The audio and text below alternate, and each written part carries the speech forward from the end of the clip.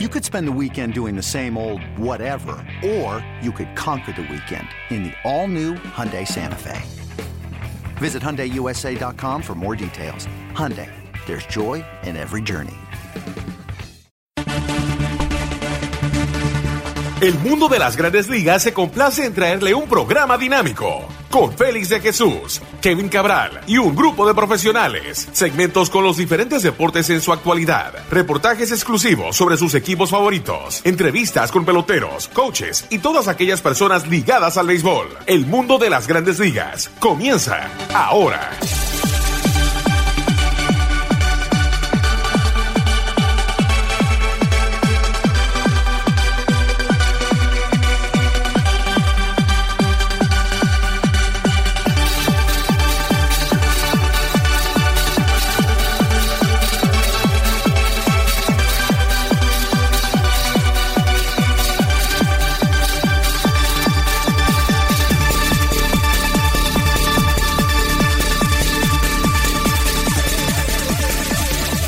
Bienvenidos a otra edición de su programa El Mundo de las Grandes Ligas por sus portales en.com y lasmayores.com.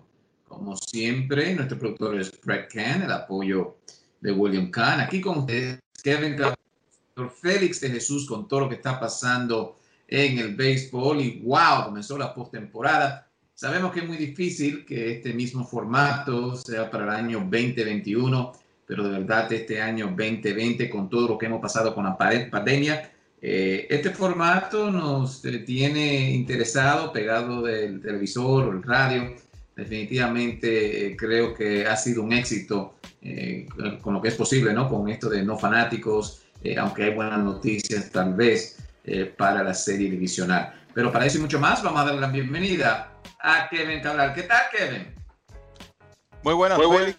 Mi saludo para ti y para todos los amigos oyentes del mundo de las grandes ligas. Ciertamente estamos ya, vamos a decir, en el inicio del mes culminante de la temporada, porque esto va a ser un proceso bastante largo y bueno, lleno de emociones este inicio de los playoffs. Creo que sobre todo lo del miércoles, un poco difícil de darle seguimiento. 8 partidos de playoffs, tú quisieras prestarle atención a todos, pero es imposible porque por la cantidad de juegos varios coincidían en horario y yo creo que es una de las cosas que también hace este formato para mí difícil de sostener. En este año perfecto, creo que es un año que, como hemos dicho en otras ocasiones, todo vale, pero ya en una temporada normal creo que 16 equipos, bueno, demasiado. No, definitivamente algunos equipos comenzando a las 12 del mediodía. Es un poquito temprano para el béisbol, para un día de semana. Pero definitivamente, Kevin, y vamos a tocar cada serie, a desarrollar cada serie, lo que ha pasado hasta ahora. Comenzamos con Astros y los Mellizos, un equipo de los Astros que muchos pensaban, bueno, ya con todo el escándalo que pasaron, con estos jugadores tal vez no jugando al nivel que hemos visto, con los lanzadores que le falta, el caso de un Justin Verlander, pero el equipo básicamente le gana a los Mellizos de Minnesota y mucho tiene que ver con el picheo que demostraron. Definitivamente, creo que una de las sorpresas de primera ronda y parece que vamos camino a otras, pero lo cierto es que uno pensaba que esa racha de derrotas en forma consecutiva en playoffs de los Mellizos, que ahora está en 18, iba a terminar. Pero el picheo de los Astros de Houston, que dicho sea de paso, y esto es para que uno aprecie lo impredecible que puede ser el béisbol. El equipo de Houston ganó 9 y perdió 23 jugando fuera de casa en esta temporada, y resulta que llega a Minnesota y vamos a decir que batea lo suficiente con un picheo que dominó para ganar esos 2 partidos. Todo el crédito o gran parte del crédito tiene que ir al relevo de 2 lanzadores dominicanos que normalmente son abridores, pero que fueron utilizados desde el bullpen después de que el dirigente Dusty Baker en ambos partidos llevó por un trecho corto a sus abridores, unas 4 entradas básicamente, pero en el primer partido Framber Valdez tiró 5 entradas en blanco y eso le dio la oportunidad al equipo de los Astros para regresar y ganar ese primer juego, aprovechando un error muy costoso de Jorge Polanco. Y después ayer Cristian Javier, 3 entradas sin hits ni carreras, también en rol de relevo.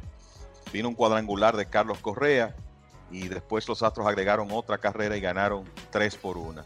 Así que definitivamente los Astros sorprenden, un equipo que tuvo récord de 29-31 con tantos lanzadores inexpertos, un total de 15 novatos que hicieron su debut este año, solo lanzadores, pero de nuevo el trabajo fue superbo en los 2 partidos, apenas 2 carreras permitidas, y el bateo por lo menos apareció suficiente ofensiva para ganar esos juegos. En el caso de ayer, 2 remolcadas para Kyle Tucker y el jonrón decisivo de Carlos Correa. Y ahora lo que vamos a tener por delante con la victoria de los Atléticos de Oakland en el partido del jueves en la tarde, Félix, es una serie divisional extremadamente, desde mi punto de vista, interesante e intensa, porque sabemos que esos equipos, tú tienes por un lado a los Rays y a los Yankees, y hablaremos de eso en un momento, y por otro lado Oakland y Houston. En Oakland, donde está Mike Fiers, el hombre que básicamente delató a sus compañeros, que por cierto lanzó en el partido del jueves, y un equipo de los Atléticos que piensa que pudo haber tenido mejor suerte en los últimos años si no es por el esquema de trampa de los Astros. O sea que creo que vamos a ver mucha intensidad en esas 2 series divisionales de la Liga Americana. Estoy mirando, Kevin, definitivamente, entonces Oakland le gana a Chicago. Y lo que es tener un as, porque Giolito por poco, un juego perfecto frente al equipo donde estaba lanzando Giolito frente a los Atléticos de Oakland. Y después viene Oakland y supera en los últimos 2 juegos, claro, 2 gana la serie. ¿Qué pensaste del trabajo de Giolito en el primer juego? Yo pensaba que los White Sox, bueno, se podían llevar con Dallas Keuchel la serie, pero no fue así. Los White Sox de Chicago en un año, ¿no?, a donde ellos dieron ese brinco. ¿Cómo podemos dejar a los White Sox ya con entrar a la postemporada y tal vez no avanzar mucho? Mira, la verdad es que cuando Lucas Giolito tiró su no-hitter este año, no vi el partido completo.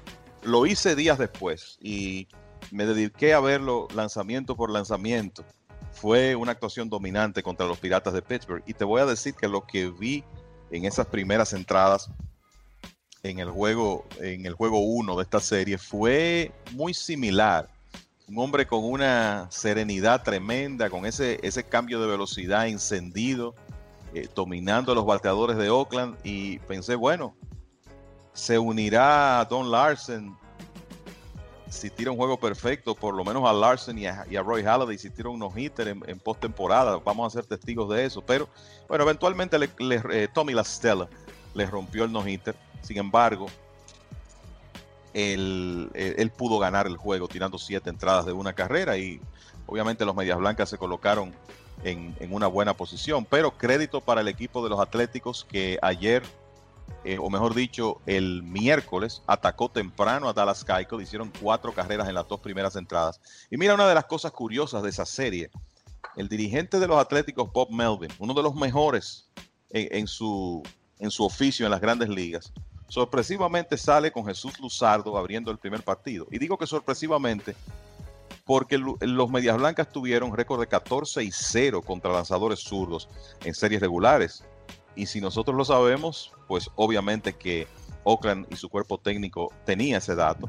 Pero parece que Melvin confió en el stuff de Luzardo, en la serenidad del muchacho, a pesar de lo joven que es, y no le salió bien. Y entonces Chris Bassitt, que en realidad fue el mejor lanzador en el mes de septiembre de los Atléticos, abre el segundo partido y domina, tirando 7 innings de una carrera. Y a pesar de que los Medias Blancas le dieron tremendo susto en el noveno a Oakland, llenaron las bases, pusieron el partido 5-3, finalmente José Abreu falló para darle la victoria a los Medias Blancas y empatar la serie.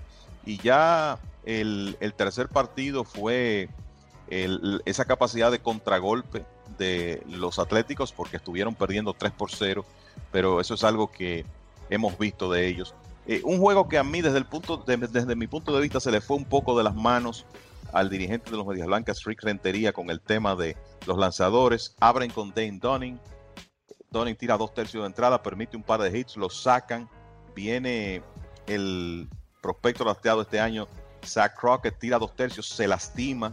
Pero después, en un momento, en una secuencia, utiliza a Carlos Rodón para un bateador, lo retira, dependiendo de una serie de novatos. Lo cierto es que como que fueron demasiado agresivos a la hora de mover su picheo, el equipo de los Medias Blancas, el dirigente Rentería y su coach de picheo Don Cooper. Y me parece que eso fue un factor a favor de los Atléticos, que consiguieron muy buena actuación de su relevo entre Frankie Montas, JB, Wendell Kent, Lou Triviño, Jake Dickman, Joaquín Soria y finalmente el cerrador Liam Hendricks. Cubrieron 6 entradas permitiendo 4 hits y una carrera. Hubo un cuadrangular importante de Sean Murphy, unos batazos también de Chad Pinder, que ni siquiera comenzó jugando. Y los Atléticos avanzan, vencen a los Medias Blancas después de perder ese primer partido. Y fíjate que ganan los Medias Blancas con Lucas Giolito, con su as, y pierden los 2 juegos siguientes. Y por eso es que yo siempre le doy tanto valor a tú tener un par de lanzadores que realmente puedan parar cualquier ofensiva. A veces las cosas se dan a favor en esos escenarios y a veces en contra, porque los Rojos de Cincinnati tienen esos lanzadores, los contaron con buena actuación de ellos y sin embargo no pudieron batear y perdieron sus 2 partidos. Pero lo cierto es que el crédito para los Atléticos, que lograron sobreponerse después de perder ese primer juego de su serie contra los Medias Blancas. Bueno, también los Mellizos pierden y ya un poquito cómico los juegos consecutivos que han perdido en la postemporada. Muchas veces se midieron a los Yankees en esta mala racha que tienen, Kevin, pero nadie batió. El único es Nelson Cruz. Ya sé que hay interés para los Mellizos que vuelva.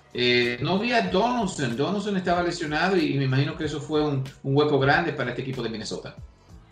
Claro, tú sabes que ese contrato de 4 años que los Mellizos le dieron a Josh Donaldson, no hay dudas que acarrea riesgos, porque Donaldson no es joven, es un hombre de 34 años, pero además se ha lastimado con mucha frecuencia en los últimos años. Ciertamente tuvo su temporada saludable en el 2019, que preparó el escenario para el contrato que consiguió de los Mellizos, pero si tú revisas los 2 años antes, Donaldson perdió gran parte de esas 2 temporadas. O sea que esto no es una total sorpresa. Y yo creo que en esa serie contra Houston se reflejó de manera mucho más dramática una realidad que tuvieron los Mellizos este año, y es que ellos no fueron el Bomba Squad del 2019. Esa ofensiva fue sumamente dependiente de Nelson Cruz. Si tú revisas Max Kepler, Mitch Garver, Miguel Sanó, Jorge Polanco, todos esos jugadores y algunos más estuvieron por debajo de lo que hicieron el año anterior. Y en realidad fue un equipo que este año ganó mucho más partidos en base a picheo y a defensa. Y claro, tú perder a Donaldson también te debilita la defensa, porque estamos hablando de uno de los mejores antesalistas del negocio. Y hay que recordar que los Mellizos tampoco contaron con mucha contribución de Byron Buxton, que recibió un pelotazo y tenía una conmoción cerebral. Y Buxton es el jugador más importante de esa defensa, y en realidad en septiembre fue el mejor bateador del equipo. O sea que los Mellizos tampoco estaban completos y la realidad es que no pudieron batear, y lo de esa racha es algo increíble. Cuando estamos hablando ya de 18 juegos en línea, unos 13 años, me parece que 13 de esas derrotas son contra los Yankees. Es algo que la ley de promedio muchas veces no te va a permitir, y sin embargo ha ocurrido en el caso de Minnesota, que ciertamente ellos tienen interés en retener a Nelson Cruz, y creo que tienen que hacer lo posible para hacerlo, porque él es una figura muy importante de esa ofensiva. Bueno, las otras 2 series en la Liga Americana, ya como mencionó Kevin, Astros van a jugar en la serie divisional. Vamos a ver si Oakland y Astros, y si lo deja jugar. Yo creo que aquí las grandes ligas, Kevin, al igual que los Rays y los Yankees, no se deben meter mucho en lo que pasa en el terreno. Son 2 rivalidades que hemos visto, especialmente ahora no es Boston y los Yankees, sino Tampa y los Yankees. ¿Qué piensas de dejarlo jugar, no darle esos warnings, esos avisos para que como que esté un poquito más aguado esta serie divisional? Yo creo que deben jugar y que el mejor equipo gane en el terreno. Me encantaría que le dieran esa libertad, siempre y cuando, ¿verdad?, no entren en un territorio ya de peligro físico para los jugadores. Por ejemplo, esos lanzamientos intencionales, sobre todo en el área de la cabeza, nunca estaré de acuerdo con eso. Pero yo creo que por la forma como Major League Baseball ha estado legislando en los últimos años con el tema de los encontronazos, los pleitos, y más aún este año con la situación de la pandemia, la realidad es que habrá consecuencias, Félix, desde mi punto de vista. Habrá consecuencias en caso de que se presenten conatos, de que y quizás lleguen a enfrentamientos. Sabemos que esos partidos de Rays y Yankees, una serie particular que terminó 8-2 a favor de los Rays, en muchos casos fueron tensos con sus enfrentamientos, gritándose cosas desde la cueva. Houston y Oakland definitivamente son dos equipos que no se gustan, y eso, claro, es un elemento interesante porque le va a dar más intensidad a esas series, pero creo que Major League Baseball va a estar muy vigilante, y es lamentable porque yo también quisiera ver esas series jugarse con un poquito más de libertad en ese aspecto. Si vemos, comenzamos con el equipo de Tampa. Básicamente, Kevin, bueno, le ganaron a un equipo que todavía está aprendiendo, tiene varios jugadores que creo que esta experiencia le va a hacer muy bien en la postemporada. Guerrero Jr., Gurriel, Biggio, ¿no? Bichette, los jugadores del equipo, los prospectos que piensan estar en esta organización por varios años. ¿Qué pensaste de esa serie de Tampa? Me pareció que un equipo que lució bien, especialmente en ese segundo juego, cuando Renfroe con ese cuadrangular básicamente terminó la esperanza del equipo de los Blue Jays. Sí, la realidad es que son dos equipos que están en etapas muy diferentes. Imagínate, Toronto fue el primer equipo en la historia, en la era moderna, que logró clasificar a los playoffs sin tener un jugador en su roster con experiencia de 10 años o más en Grandes Ligas. Y en el roster de postemporada había 19 jugadores sin experiencia previa de playoff, que es un número altísimo para esta época donde tú tienes 3 rondas de playoff y donde cada año clasifican 10 equipos. En cambio, los Rays, bueno, es un equipo que tiene años compitiendo con un núcleo muy similar, un equipo sumamente profundo, con piezas flexibles, con un dirigente sumamente creativo, y yo creo que eso se puso de manifiesto en la serie. En el primer partido, Blake Snell domina en 5 entradas y 2 tercios, poncha 9 bateadores, pero Kevin Cash tiene tanta confianza en su bullpen que cuando Snell tenía 82 lanzamientos lo saca, y a la altura del 6º episodio trae a su preparador Diego Castillo. Y tú dirás, bueno, 6º inning para el preparador temprano, y ciertamente el partido lucía temprano para eso, pero así es como Kevin Cash dirige, porque él entiende que va a usar a Diego Castillo cuando necesite unos outs en momentos apremiantes. Después de eso viene el cerrador Nick Anderson, y Anderson viene a lanzar en el 7º episodio y tira 1 inning y 2 tercios, y después entonces en ese caso quien terminó el partido fue Scott Fairbanks. O sea, en otras palabras, Kevin Cash tiene las piezas ahí, pero él va a definir los roles dependiendo de la situación. Y por eso, si tú revisas, Nick Anderson encabezó a los Rays en salvamentos con 6, pero ese equipo tuvo alrededor de 13 lanzadores que salvaron juegos en esta temporada. Y dicho sea de paso, ninguno de ellos fue Pete Fairbanks, y resulta que es quien salva el primer juego de postemporada. Y asimismo, tú notas que si en algunas circunstancias el equipo contrario busca la ventaja del matchup, le trae un zurdo a un bateador zurdo, de repente viene un derecho desde la banca que es del mismo nivel o mejor, y así es ese equipo de los Rays, con muchas piezas intercambiables, y por eso son tan difíciles. Y bueno, a base de picheo principalmente y de un cuadrangular y par de carreras remolcadas de Manuel Margot, ganaron el primer partido y en el segundo piché otra vez, Tyler Glasnow dominando, a pesar de que le pegaron, Danny Jansen le pegó 2 cuadrangulares solitarios y en ese partido los Rays batearon más, incluyendo un jonrón con las bases llenas de Hunter Renfroe. Para mí eso es un equipo sumamente peligroso, con todos esos brazos que tiene y a pesar de que no tienen superestrellas, todos esos jugadores que ellos pueden utilizar y que te van a jugar un rol efectivo. Fíjate, por ejemplo, que en esta temporada nadie habló de Randy Arozarena en el equipo de los Rays como figura importante y resulta que el cubano fue clave en la serie, pegó un triple importante en el primer juego, ayer se fue de 4-3, en el segundo partido se fue de 4-3, o sea que es un equipo que hay que tomar en cuenta y que definitivamente puede ganarle una serie a cualquier oponente.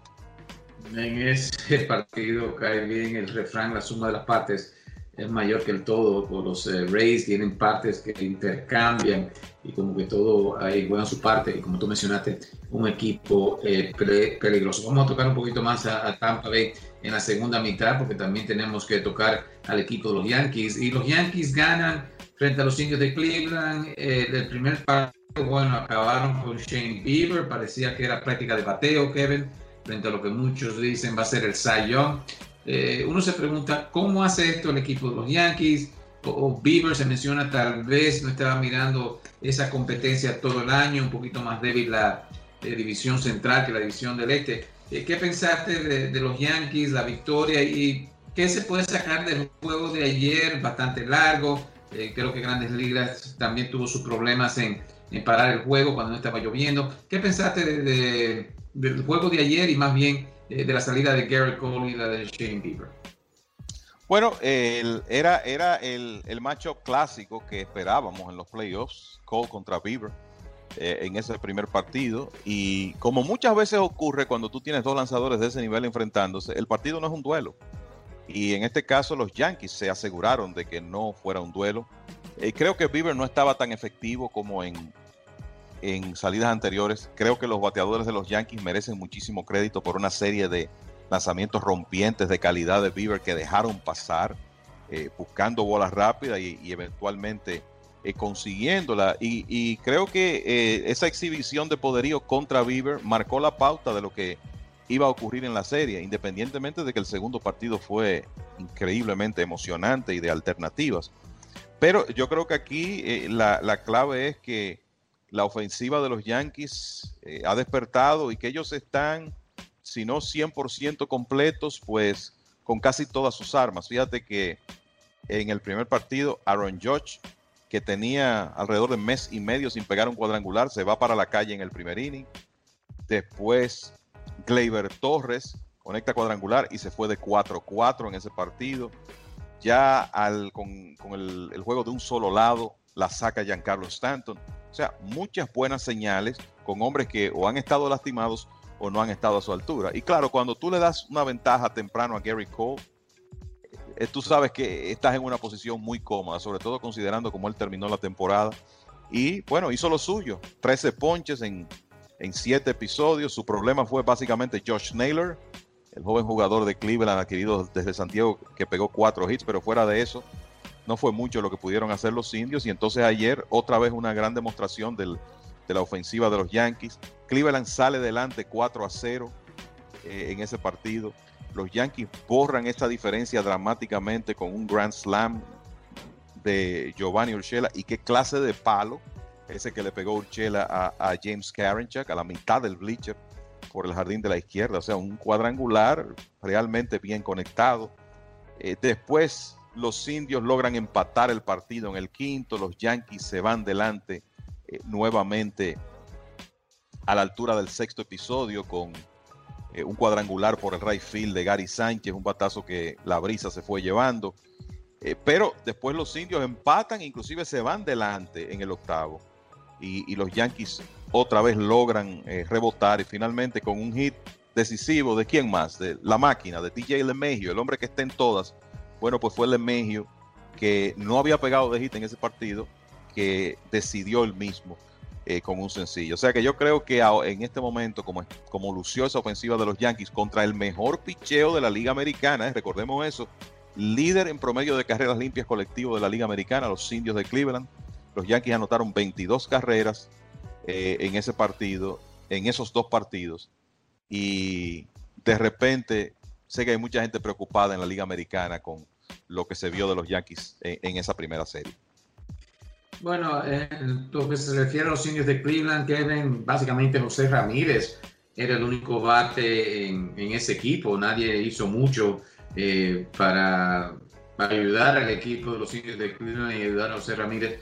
El Lindor ahora sale también con algunas declaraciones interesantes que el equipo de los Indios de Cleveland lo puede firmar, pero ¿qué ha pensado del Lindor? El bate ha sido pésimo, especialmente en esta temporada y también en la postemporada. Sí, yo diría que vamos a decir que él ha estado muy por debajo de lo que había hecho en temporadas anteriores, y definitivamente yo creo que las variables de esta temporada tan sui generis afectaron a unos jugadores más que a otros.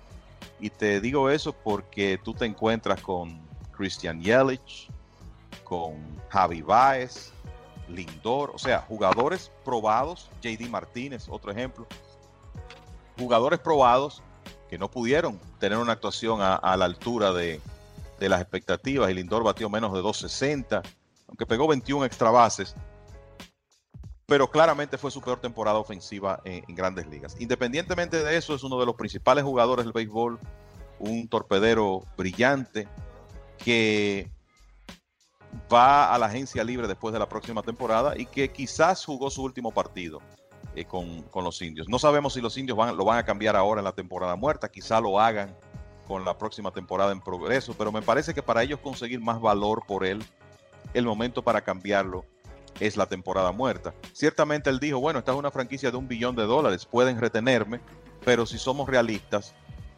yo creo que sabemos que los días de Lindor con una franquicia de, vamos a decir, clase media, como los Indios de Cleveland, están terminando, porque es un jugador que va a conseguir un mega contrato, independientemente de la baja que tuvo este año. Hay que recordar que Lindor tiene 26 años de edad. O sea, llegó muy joven a Grandes Ligas, ha hecho grandes cosas, 26 años, un torpedero élite, un jugador que trae una atmósfera positiva donde llega. Habrá equipos tocando las puertas para firmarlo, y no creo que los Indios puedan ganar esa competencia.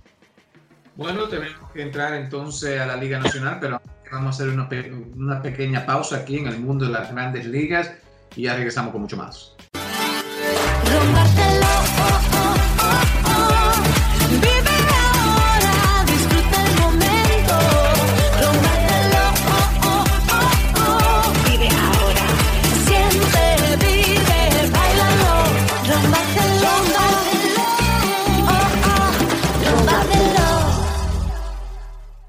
Bueno, de regreso a su programa El Mundo de las Grandes Ligas por sus portales m.com y lasmayores.com. Brett Kaplan, William Kahn están en la producción, al igual que todos en MLB Network, al igual que todo el mundo. Nos pueden escuchar por el podcast El Mundo de las Grandes Ligas por Google Play, al igual que el Apple Store. Aquí con Kevin Cabral y Félix de Jesús, ya en la primera parte tocamos lo que está pasando en la Liga Americana en esta postemporada. Muchos juegos dramáticos, básicamente lanzadores haciendo su trabajo. Y ahí caemos a lo que es la serie Rojos frente a los Bravos de Atlanta. Un juego ayer, Kevin, emocionante, aunque no hubo carreras, 13 innings, al final lo gana Freddie Freeman. Y hoy también responde el picheo del equipo de los Rojos de Cincinnati, pero pésimo el bateo, con gran oportunidad también ayer en extra innings y no llegaron a anotar. ¿Qué pensaste de esta serie Bravos y Rojos? Mira, yo creo que lo del picheo abridor de los Rojos de Cincinnati se podía prever. Nosotros pensábamos que esa era una serie donde se podía dar una sorpresa, precisamente porque en el papel, por lo menos, el picheo abridor de los Rojos era superior. Trevor Bauer dominó en el primer partido, pero hay que decir que Max Fried también lo hizo por el equipo de los Bravos, tiró 7 episodios y después todo el crédito para el bullpen del equipo de Atlanta. La realidad es que en ese primer juego, si uno revisa, los Rojos hicieron más ruido, o sea, amenazaron con más frecuencia dejaron 13 corredores en circulación. Ese fue el problema. Pegaron un hit en 12 turnos con hombres en posición de anotar. Tuvieron las oportunidades, no las aprovecharon. De nuevo, hay que darle crédito a Fried y al trabajo combinado de los 7 relevistas que utilizó después el dirigente Brian Snitker, especialmente Tyler Matzek, el zurdo que sacó 4 outs, todos por la vía del ponche. Estaba tocando 98, 99 millas. Y finalmente, bueno, pues los Bravos lograron ligar una carrera en el inning 13 y ganaron el partido con el hit de Freddie Freeman. Pero no se le puede pedir más a Bauer. 7 entradas y 2 tercios, 2 hits, 0 carreras, 12 ponches sin bases por bola. El hombre estuvo poco menos que perfecto.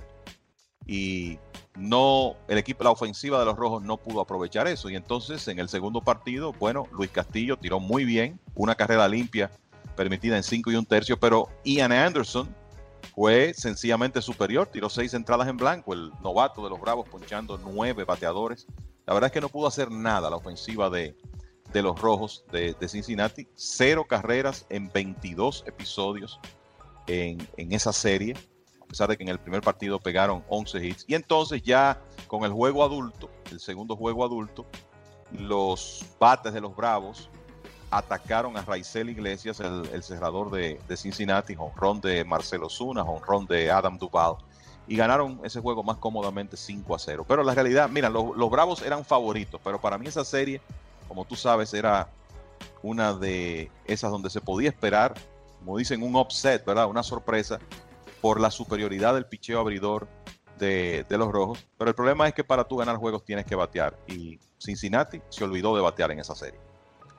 Mirando entonces a la otra serie, bastante interesante. Los Marlins ganan el primer juego. Por cierto, nunca han perdido una serie. Las 2 veces que han participado han ido a la Serie Mundial. Kevin, y mirando y tenemos noticias también que Stanley Martin con una fractura en el dedo pequeño en la mano derecha. Pero ganan el primer juego, estaban perdiendo 1-0, reacciona Dickerson y el equipo gana. ¿Qué ha pensado hasta ahora de esa serie y especialmente lo lejos que ha ido Mattingly con este equipo este año? No, yo creo que uno de los equipos más meritorios, o quizá yo creo que el equipo más meritorio, porque aunque quizá el reto que enfrentaron los Cardenales en términos del COVID-19, el brote que tuvieron, fue mayor. Cuando tú ves el roster de los Marlins, es evidente que ellos están compitiendo en desigualdad de condiciones. Ciertamente tienen buen picheo abridor, pero es un equipo que es una sorpresa que estén en este lugar. A mí me parece que todavía los Cachorros tienen oportunidad de rebotar en esa serie que va a continuar el viernes. El juego el jueves fue suspendido porque el pronóstico del clima en Chicago era complicado y se va a jugar el viernes y de ser necesario el sábado el partido decisivo. A mí me parece que los Cachorros pueden rebotar porque tienen a Yu Darvish en el box para el partido del viernes. Tú sabes que cuando Darvish lanzaba en esta temporada, los jugadores de los Cachorros acuñaron una frase: Win Day, el día de las victorias, porque con Darvish casi siempre ganaron. Y ellos esperan que eso ocurra mañana. Ahora, los Marlins llevan al box a Sixto Sánchez, que ciertamente es inexperto, pero es uno de los abridores hoy por hoy con mejor stuff en el béisbol. Entonces vamos a ver cómo Sánchez se presenta. Lo que más llama la atención de Sánchez, además de su stuff, es su serenidad, considerando su edad y su inexperiencia. Y vamos a ver si el ambiente de playoff mantiene eso. Si Sánchez viene, como dicen, es capaz de detener cualquier ofensiva. Y eso debe hacer ese segundo juego muy interesante. Pero yo creo que en el primer partido hay que darle muchísimo crédito al trabajo de Sandy Alcántara, otro lanzador dominicano de los Marlins que tiró 6 entradas y 2 tercios de una carrera. Y los Marlins conectaron los batazos oportunos. El jonrón de 3 carreras de Corey Dickerson, después el otro de Jesús Aguilar que despegó más el marcador. Y bueno, están a mitad de camino, tienen que ganar uno más para poder avanzar. Lo podrán hacer, es posible, pero de nuevo yo creo que hay que concederle una oportunidad a los Cubs, que son en el papel superiores. Hay que concederle una oportunidad de que pueden rebotar en esta serie. Tengo que hacer una corrección, es en la mano derecha, la fractura del quinto metacarpiano de Stanley Marte. O sea, Es una fractura no desplazada y por eso lo están colocando día a día. En otras palabras, no sabemos si Marte va a jugar. Digamos que los Marlins tienen una esperanza de que él pueda ver acción con esa fractura en la serie. Yo creo que está claro que él no va a estar ni remotamente 100%, pero me parece, da la impresión que los Marlins quieren por lo menos hacer el intento de que él pueda participar con ellos. Ya veremos lo que ocurre. No, y si claro, pasan a una segunda ronda, yo creo que ya eso se mejora definitivamente en el caso de Stanley Marte. Mirando a la otra serie, Kevin, que aún todavía se está jugando, ya que los Dodgers y los Cerveceros van a jugar el segundo partido. Estamos aquí con ustedes jueves 1 de octubre. Y era como esperado, ¿no? Un equipo de los Cerveceros que de verdad no tiene la potencia que tiene el equipo de los Dodgers de Los Ángeles. Los Dodgers se llevan el primer juego y con Kershaw buscan llevarse la serie. Claro, todo puede cambiar en el béisbol con solamente un swing. Pero, ¿qué ha pensado de esa serie Cerveceros-Dodgers? Mira, yo te voy a decir algo, Félix. Para nosotros lo importante aquí es el espectáculo y en realidad no hay parcialización con un equipo u otro. Ahora, yo te voy a decir algo. La realidad es que yo creo que para el espectáculo, para el béisbol es importante que los Dodgers avancen. Sería algo hasta cierto punto doloroso. Creo que reflejaría más que nada la injusticia o lo injusto que puede ser este sistema de este año, que un equipo que si tú proyectas su récord a 162 partidos, hubiera ganado 116, que pierda una serie de un equipo que estuvo por debajo de 500 la temporada completa. Y ese es el escenario que se está viviendo en la serie de Dodgers y Milwaukee. Entonces la realidad es esa. Vamos a ver qué ocurre. Los Dodgers ganaron el primer partido. Milwaukee compitió, un juego que terminó 4-2. Los Dodgers no hicieron mucho ofensivamente, pero lograron aprovechar el descontrol del abridor de los Cerveceros, Brent Suter. Ahora los Cerveceros llevan a su mejor abridor disponible. Vamos a ponerlo de esa manera, porque pienso que el hombre de mejor stuff de la rotación es Corbin Burns, no está disponible, tampoco está disponible Brett Anderson. Los Cerveceros también perdieron al relevista Devin Williams, que para mí es el principal candidato al premio de novato del año de la Liga Nacional. O sea que realmente su picheo está diezmado. Ahora, ellos llevan a Brandon Woodruff en el segundo partido, que es un hombre perfectamente capaz de controlar la ofensiva de los Dodgers y mantener a su equipo en juego. Y va contra Clayton Kershaw, o sea que es un matchup interesante. Vamos a ver lo que ocurre en el segundo partido el jueves ya a última hora. Personalmente quisiera ver a los Dodgers, que han sido el mejor equipo del 2020, jugando un béisbol por encima de 700, clasificar.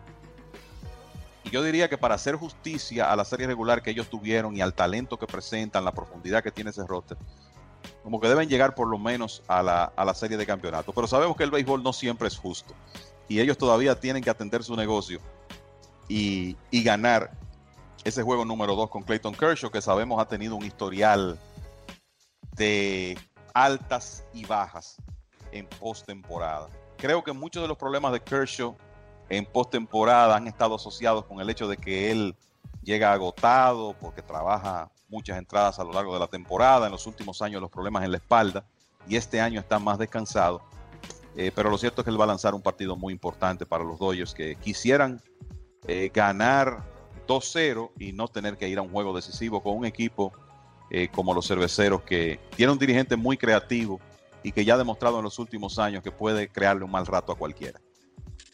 Cardenales Padres para tocar la otra serie en la Liga Nacional, y Kevin, definitivamente la falta de esos dos lanzadores al comienzo para los Padres se ha hecho notar. Los Cardenales ganan la primera serie, el primer juego. Dos cositas aquí: qué falta le hizo esos dos lanzadores, y claro, todavía los Padres pueden ganar esa serie, pero perder a esos dos lanzadores debido a la lesión, y para Tatis me imagino que también una serie donde tiene que aprender. No ha lucido bien definitivamente en los últimos juegos de la temporada y tempranito aquí en la postemporada. Imagínate, la diferencia es monumental para el equipo de San Diego. Tú tener a Mike Clevinger y Dinelson Lamet en los 2 primeros partidos, a no contar con ellos, te cambia por completo la situación de la serie, y se puso de manifiesto. Chris Paddock explotado en el primer partido por los Cardenales. San Diego compitió, cerró el partido, la ofensiva anotó unas carreras, pero finalmente fue demasiado lo que los Cardenales pudieron hacer en las primeras entradas contra Chris Paddock. Y en el segundo juego, Zach Davis, 2 episodios. O sea que no contar con Clevinger y Lamet es mortal para los Padres. Y si ellos logran rebasar a los Cardenales, uno lo que piensa es, bueno, si no van a contar con esos abridores, no van a poder avanzar más allá de la serie divisional. Ahora, si por lo menos uno de ellos, digamos Lamet, que es el que parece tener más posibilidades de regresar en una próxima ronda, puede estar activo, entonces pues las circunstancias podrían cambiar. Pero no hay duda que le cambió por completo el esquema al dirigente Jay Stingler esas lesiones de sus 2 principales abridores. Y es una pena porque este equipo, yo creo que es una de las historias agradables de esta temporada. Están en los playoffs por primera vez en 14 años, y llegar debilitados de esa manera, sobre todo que esto fue tan sorpresivo a última hora, el último fin de semana, la verdad es que es un trago amargo para cualquier equipo. Mirando entonces, Kevin, a lo que es, y regresamos otra vez a la Liga Americana, ya tocamos esa serie Atléticos y los Astros de Houston, pero Yankees y Tampa, Kevin, una serie bastante apretada, claro, el que gane 3 de 5 partidos, mencionámoslo bien, Atlético que lució el equipo de Tampa, los Yankees con su bateo, pero mirando Garrett Cole, que fue dominante frente a los Indios, 3 partidos este año contra Tampa Bay, y de verdad no fue tan dominante. En 4 2/3, el 8 de agosto permitió 3 carreras, sí, el 18 de agosto lució mejor, 6 2/3, 2 carreras, pero en el último juego, 31 de agosto, 5 innings, permitió 4 carreras limpias, y esos números me indican que Cole, al igual, y después de Cole hay un bajón, como todos sabemos, en lanzadores de los Yankees, a ver qué puede ofrecer Tanaka, y sabemos que de García tal vez un joven que puede ayudar, ya sabemos el historial de J-Happ. Pero ¿qué piensa de los Yankees frente a Tampa? Ya mencionamos que va a ser una serie eléctrica. ¿Cómo tú ves esa serie y tal vez un poquito más de balance cuando Garrett Cole se enfrente, sea Morning o al mismo Glasnow o al mismo Snow? Primero, yo creo que hay que recordar que esas series divisionales se van a jugar sin descanso. Si la serie se va al máximo, obviamente, son 5 juegos en días consecutivos. Y eso quiere decir que la profundidad del picheo va a ser vital. En algún momento, la mayoría de los equipos, no todos, pero la mayoría de los equipos van a tener que depender de un juego de bullpen, de nuevo, si la serie se extiende, porque lo que está planteado aquí es que si los Yankees, por ejemplo, utilizan a Garrett Cole en el primer partido, como debe ser, como va a ocurrir, y tienen un partido decisivo, Cole puede lanzar, pero tendrá que hacerlo con 3 días de descanso. Entonces creo que eso es muy importante recordarlo. Esa serie sin descanso, creo que va a ser una tremenda prueba. No tanto así en esta primera ronda porque son 3-2, pero ya en una serie 5-3 sin descanso, la serie de campeonato 7-4 sin descanso, será muy interesante. Yo en el caso de Cole me concentraría más en ver lo que él ha hecho en septiembre y lo que hizo en su primera salida contra Cleveland que lo que hizo en salidas anteriores contra los Rays. Yo creo que los Rays tienen una ofensiva que puede crearle problemas a cualquier lanzador, pero cuando Garrett Cole está en un buen momento, yo creo que no importa el equipo que esté del otro lado, y eso él lo demostró el año pasado, lo demostró en 2018 y lo ha demostrado en las últimas salidas. Entonces, yo creo que para los Yankees lo primero es que es vital ganar ese juego iniciado por Garrett Cole, porque como tú dices, si yo voy a tomar un trío de abridores en esa serie, me voy a inclinar por Snell, Glasnow y Morton por encima de Cole, Tanaka y Happ, porque es que el bajón después de Cole es significativo. Entonces para los Yankees será muy importante que Cole venga como ha estado en el último mes y ganar ese juego con su estelar en el montículo.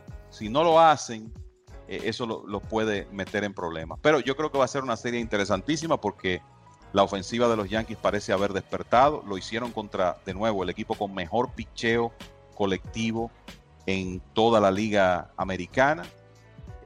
Sabemos lo que esa alineación es capaz de hacer cuando está saludable.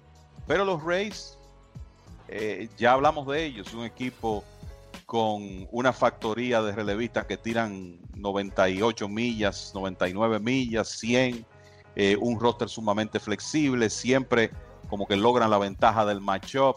Kevin Cash sabe usar esas piezas muy bien, es un equipo que no tiene miedo y por eso es que me parece que va a ser una serie tan interesante. Ojalá que no nos defrauden, que no nos decepcionen, porque creo que la competencia va a ser algo digno de ver. En el caso de los Rays de Tampa, parece que van a recibir buena noticia para esa serie, y es que va a regresar Austin Meadows, que tenía un estiramiento muscular, un estiramiento en el músculo oblicuo, pero posiblemente el gerente general Eric Neander dijo que puede regresar entonces Austin Meadows para esa serie. Claro, se va a necesitar ese bate zurdo, especialmente como el mencionado Garrett Cole lanzando para el equipo de los Yankees. La otra serie, Kevin, todavía no sabemos. Los Dodgers se espera que pasen. Como tú mencionaste, un equipo completo frente a un equipo de cerveceros que entró a la serie bajo 500. Pero ¿hay alguna sorpresa ahí? ¿Piensa que los equipos favoritos van a pasar entonces lo que es la serie divisional en la Liga Nacional? Bueno, ya los Bravos están en la serie divisional. Los Dodgers tienen la ventaja.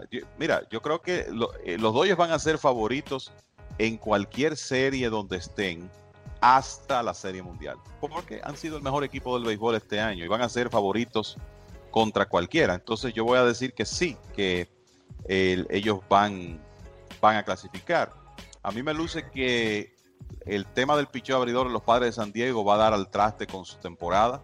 Las lesiones de Lamet y de Mike Clevinger, y eso quiere decir que ahí habrá sorpresa porque los Cardenales no eran los favoritos, en cambio eran los Padres hasta que se lastimaron esos lanzadores. Y en el caso de Marlins y Cachorros, bueno, los Marlins están delante, yo creo que hay un potencial alto de sorpresa, pero de nuevo a mí no me sorprendería si los Cachorros rebotan y ganan los 2 partidos que restan porque ellos tienen el material para hacerlo. Estamos mirando ya familiares que están asistiendo a los juegos. La serie, claro, se mueve a Texas también, la final, y lo que se refiere a la serie por ganar el banderín, Kevin, de dicha Ligas. ¿Qué piensa eso de poder tener fanáticos y básicamente volver un poquito a la normalidad? No sea, tal vez no a capacidad llena, pero se está diciendo unos 10,000, 12,000 fanáticos. ¿Cambiaría las cosas? ¿Qué ha pensado de eso, de los familiares ahora y posiblemente público ya para la gran final en el béisbol? Yo creo que sería interesantísimo, Félix, esa es la verdad, que se pueda lograr eso. Obviamente sería con una serie de controles y una cantidad limitada de fanáticos, pero óyeme, ver 5,000 fanáticos hoy en día, en este momento, en un parque de béisbol, en playoffs, ver 5,000 fanáticos, yo creo que sería una situación muy feliz comparado con lo que hemos vivido en esta temporada. Parece que eso va a ocurrir. Creo que los mismos jugadores deben estar felices de esa posibilidad y ojalá que pueda finalmente cristalizarse la idea y por lo menos uno... Mira, las fotos que han puesto de cartón le han dado un tono interesante. Hemos visto en los playoffs muchas luminarias de los equipos colocados ahí, pero nunca es lo mismo. Y ver seres humanos en las graderías, creo que sería un bonito toque ya en la parte final de esta temporada. Bueno, Kevin, llegamos ya al final del programa. ¿Algunos comentarios finales?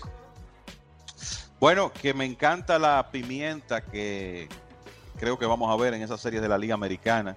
Ahí estaba viendo una foto del pleito del jugador dominicano Ramón Laureano con los Astros de Houston en esta temporada. De nuevo, esos equipos de Oakland y Houston no se llevan muy bien. Lo mismo se puede decir de Rays y Yankees, y definitivamente ese es un toque, yo creo que de interés extra que vamos a tener en estos playoffs, y ver cómo se definen las cosas en la Liga Nacional. Hay que recordar que esas series comenzaron un día más tarde, pero me parece que ya después de este carnaval de partidos, que está muy bien, pero de nuevo, Félix, se le hace difícil a uno concentrarse porque tú tienes partidos coincidiendo. A veces puedes tratar de ver dos al mismo tiempo, pero personalmente me gusta tener la oportunidad de ver de manera detenida cada juego de playoff. Todavía en la serie divisional sabemos que hay días donde coinciden varios juegos a diferentes horas y los que trabajamos no tenemos la oportunidad de verlos todos, pero ya es un formato un poquito más reducido, ahora los equipos reducidos a la mitad, y creo que va a ser sumamente emocionante en esta temporada tan sui generis. Yo creo que una de las cosas que hay que decir es que muchos dudaron de que esta temporada iba a llegar a feliz término. Yo particularmente, digamos que siempre mantuve la esperanza de que esto se iba a lograr. Había aves de mal agüero diciendo que para qué estaban jugando en estas condiciones, que iba a ser casi imposible completar la temporada. Bueno, Major League Baseball le ofreció el espectáculo al público, estamos en playoffs y parece que la temporada va a llegar a feliz término, y en ese sentido hay que darle todo el crédito a los involucrados por lograrlo. No, definitivamente, y creo que vienen cambios, Kevin, y esto es algo muy personal, pero eso de tal vez en un futuro tener un paquete, ¿no?, para que viajen, vamos a decir, los fanáticos de los Yankees a un sitio más cálido, sea San Diego o Miami, para una serie mundial, creo que será tal vez una posibilidad, debido a que con este frío, esta lluvia, ya lo vimos en Cleveland, en Chicago, y sabemos que eso es parte del espectáculo, pero vamos a ver qué pasa si las Grandes Ligas hace decisiones interesantes para el próximo año. Bueno, ha sido un placer trabajar para ustedes de parte de la producción. Brett Kaplan y William Kahn, aquí Kevin Cabral y Félix de Jesús, les decimos que sigan en sintonía con mlb.com y lasmayores.com para las últimas informaciones de lo que está pasando en la postemporada, y nosotros estaremos con ustedes la próxima semana. Rómpatelo, vive ahora, disfruta el momento. Rómpatelo, vive ahora, siente, vive, báilalo. Rómpatelo, rómpatelo. Y esta fue una presentación del mundo de las Grandes Ligas con Félix de Jesús y Kevin Cabral. Les invitamos para nuestra próxima edición con un programa igual o mejor que este. Muchas gracias por sintonizar el mundo de las Grandes Ligas.